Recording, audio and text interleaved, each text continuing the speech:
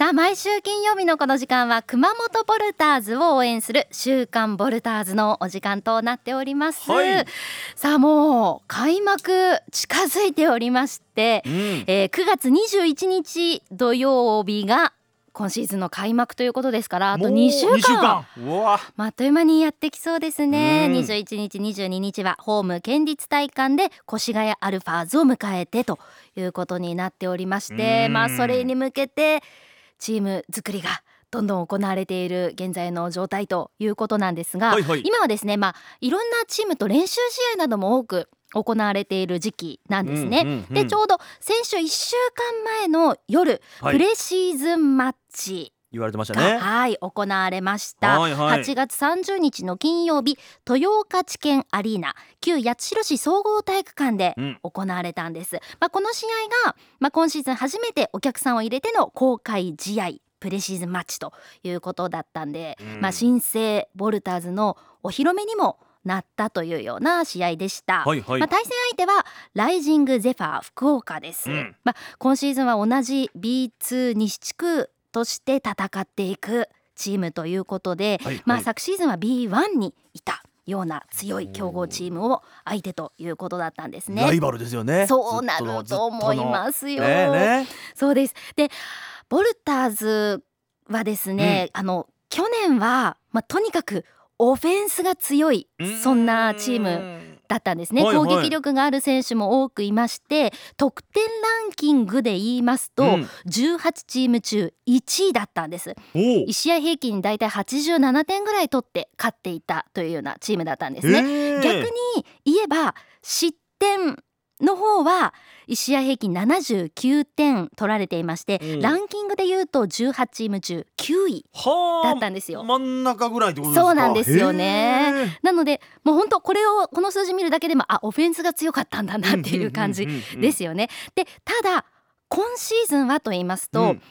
そのオフェンス力がある選手というのは、移籍した選手も多くいまして、逆に今シーズンはとっても運動量があってアグレッシブにディフェンス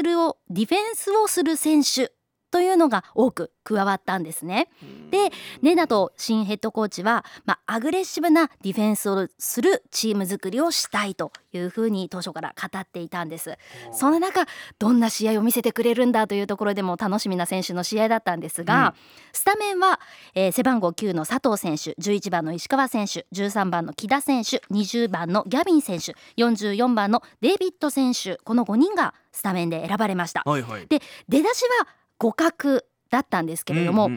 ただやっぱそのディフェンスをと言っていたのが納得するような内容でして、激しいディフェンスが光ったんです、オールコート前線から相手にプレッシャーをかけたり、複数人で攻撃を封じ込めたりしまして、どんどんボールを奪って速攻で得点につなげていくシーンというのが本当に多くありまして、前半は39対34、5点差リードで折り返します。で後半もそのディフェンスの手っていうのは緩まなかったんですね。でプレシーズンマッチということで、いろんな選手を試すというような機会でもありまして、次々に選手が出てくるんですが、どの選手が出てきても強度の強いディフェンスっていうのが続いたんですよ。でじりじりと点差を広げていきまして、最終的に71対62で勝利したというような内容でした。去年までとやっぱ違うチームになってるなっていうのも感じられる。全然違いました。違うなっていうの、ディフェンスのチームなんだろうなっていうのを感じる、そんな試合だったんですね。でこの日、金曜日の夜、平日の夜、さらには八代での開催ということでもあったんですが、それにもかかわらず1621人のブースターが体育館に駆けつけました。アグレッシブな新生ボルターズに大きな歓声が何度も上がったんですが、試合後にブースターに向けて送ったネダドヘッドコーチのメッセージお聞きください。I want to thank everybody. たくさんの選手にお越しいただいて本当にありがとうございます。自分のコーチ人生の中でプレシーズンゲームでここまでお客さんが入ったのは初めてでした。We are a new team.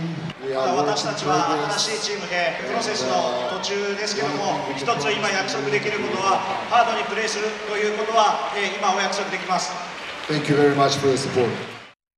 というようなヘッドコーチのメッセージでした。この時、先週1週間前ですけども、チームの完成度としてはこれでだいたい 3,40% くらいかなというふうに。 3,40 もう始まんのにですか？これからこの開幕あと2週間、この試合からすると3週間あるわけですけど、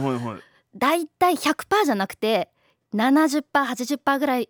で開幕を迎えて、それからどんどん成長していってプレーオフで 100% なるほどね、っていうふうに考えているようなんですね。そうか。なので70%、80% でも勝てるようなチームでやりたいというふうにも選手も語っていましたね。後半はやっぱ強くなっていったものなんですか？走り込みしてるって言ってたじゃないですか。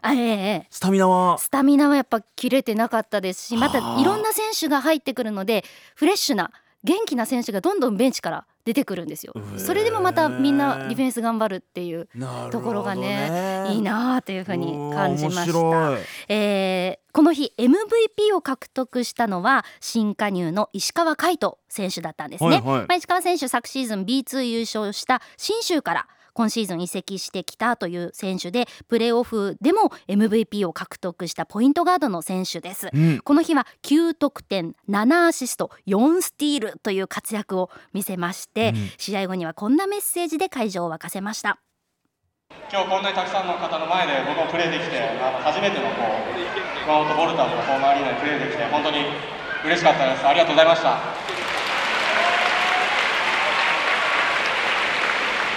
まだまだチームも選手も変わってヘッドコーチも変わってなかなかまだまだ完成してはいないので、もっともっと期待していただいて必ず皆さんを B1 に連れていくので一緒に戦いましょう。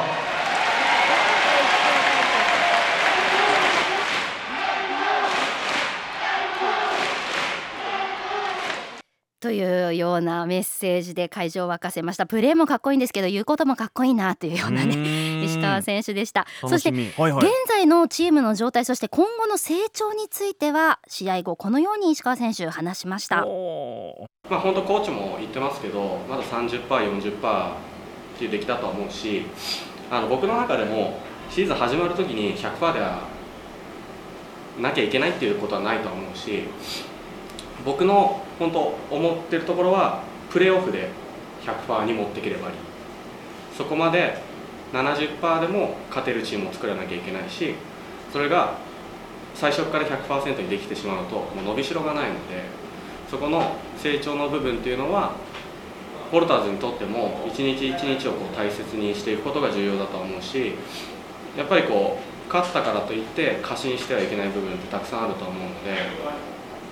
僕が昨シーズンプレーしてきててボルターズの強みっていうのはオフェンスの部分だったと思うんですけど、プレーオフでじゃあ勝てるチームってなんだってなった時にディフェンスのチームの方がやっぱ強いし、オフェンスの部分っていうのはシュートが入る時もあれば入らない時もあるとは思うので、ディフェンスの部分っていうのは 100% サボっちゃいけないし、今そこのディフェンスの部分での遂行力っていうのをもっともっと上げなきゃいけない。ディフェンスがぶれないチームっていうのが僕は一番強いと思うし、ディフェンスの比重っていうのはすごく大きいのかなと思います。石川選手の口から聞くとまたなんかね説得力があるというか、なんかねベジータが仲間になったみたいななんかね心強いね、本当心強い選手が来てくれたなっていうのをプレーを見ても思いましたね。それから今週はですね、プレーシーズンマッチはアウェー大阪でもウォルターズ試合を行いまして、水曜日4日には B1 の大阪エベッサとプレシーズンマッチを戦ったんですね。逆転リードするシーンもあったんですが、最後再逆転を許し76対73、3点差で惜しくも B1 のチームに負けるというような試合でした。で、昨日も非公開ではあったんですが B1 の滋賀とも試合を行ったということで、試合をし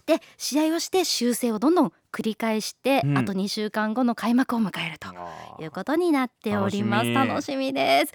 その1週間前、来週末にはアーリーカップ西日本という試合が行われまして、飯塚第一体育館でボルターズは試合を行います。その後21日土曜22日日曜日が開幕戦ということになっておりますので、ぜひ皆さん応援にお出かけください。以上、今週の週刊ボルターズでした。